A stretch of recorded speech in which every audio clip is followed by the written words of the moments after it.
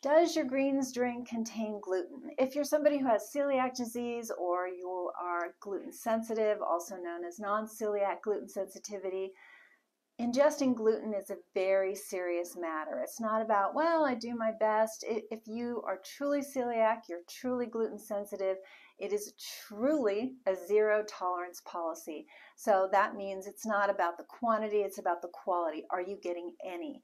And I had someone on my channel ask a great question, which was, she goes, I've been really hearing about this certain greens drink, and she goes, it looks great, but I have celiac disease, and it has wheatgrass and barley grass, so the classic wheat, rye, barley. There are other grains as well you need to look into, but she said, how could this possibly be gluten-free when it has wheatgrass and barley grass? And so it's not that the company is lying. Companies can't do that. Gluten, fortunately, is very well monitored, but here's the deal. When the grain is forming, it starts as a grass before it develops seeds. So at up to a harvesting of 10 days to 2 weeks, that's only a 4-day window, at that point the gluten has not developed because the seed has not developed.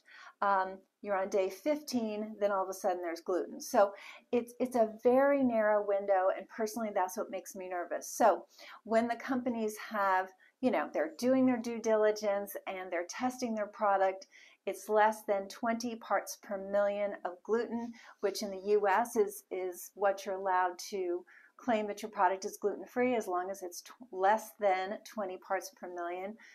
In Europe, it's 10 parts per million. I don't know all the countries around the world. I just happen to know Europe, it's 10 parts per million, which even better, more restrictive. But you know how it goes. Companies like, oh my gosh, sorry, and that sorry is sure, they feel bad about it, but what's happened to you and your health? So here's my recommendation: is there's a lot of greens drinks, powders. I think it's better to just make a smoothie if you can, but don't buy anything that has any sort of grass in it from a grain that's glutinous. So the wheat and the barley are the classics.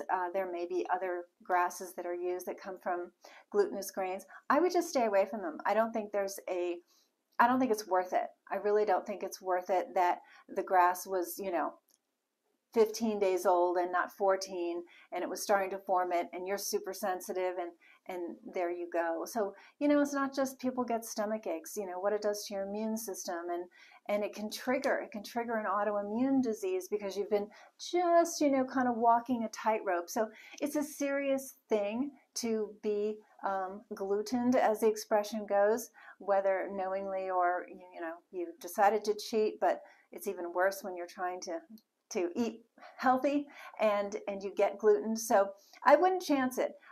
Even if it's a dedicated gluten-free facility, that's definitely the safer way to go, but not when you're dealing with something that has this narrow threshold before it develops gluten. So that is for my subscriber who asked the question, but it's for everyone else as well. Please share this concept with people because the greens drinks are very popular, but I don't think it's something you should really play Russian roulette with if it's got any of those grains in it.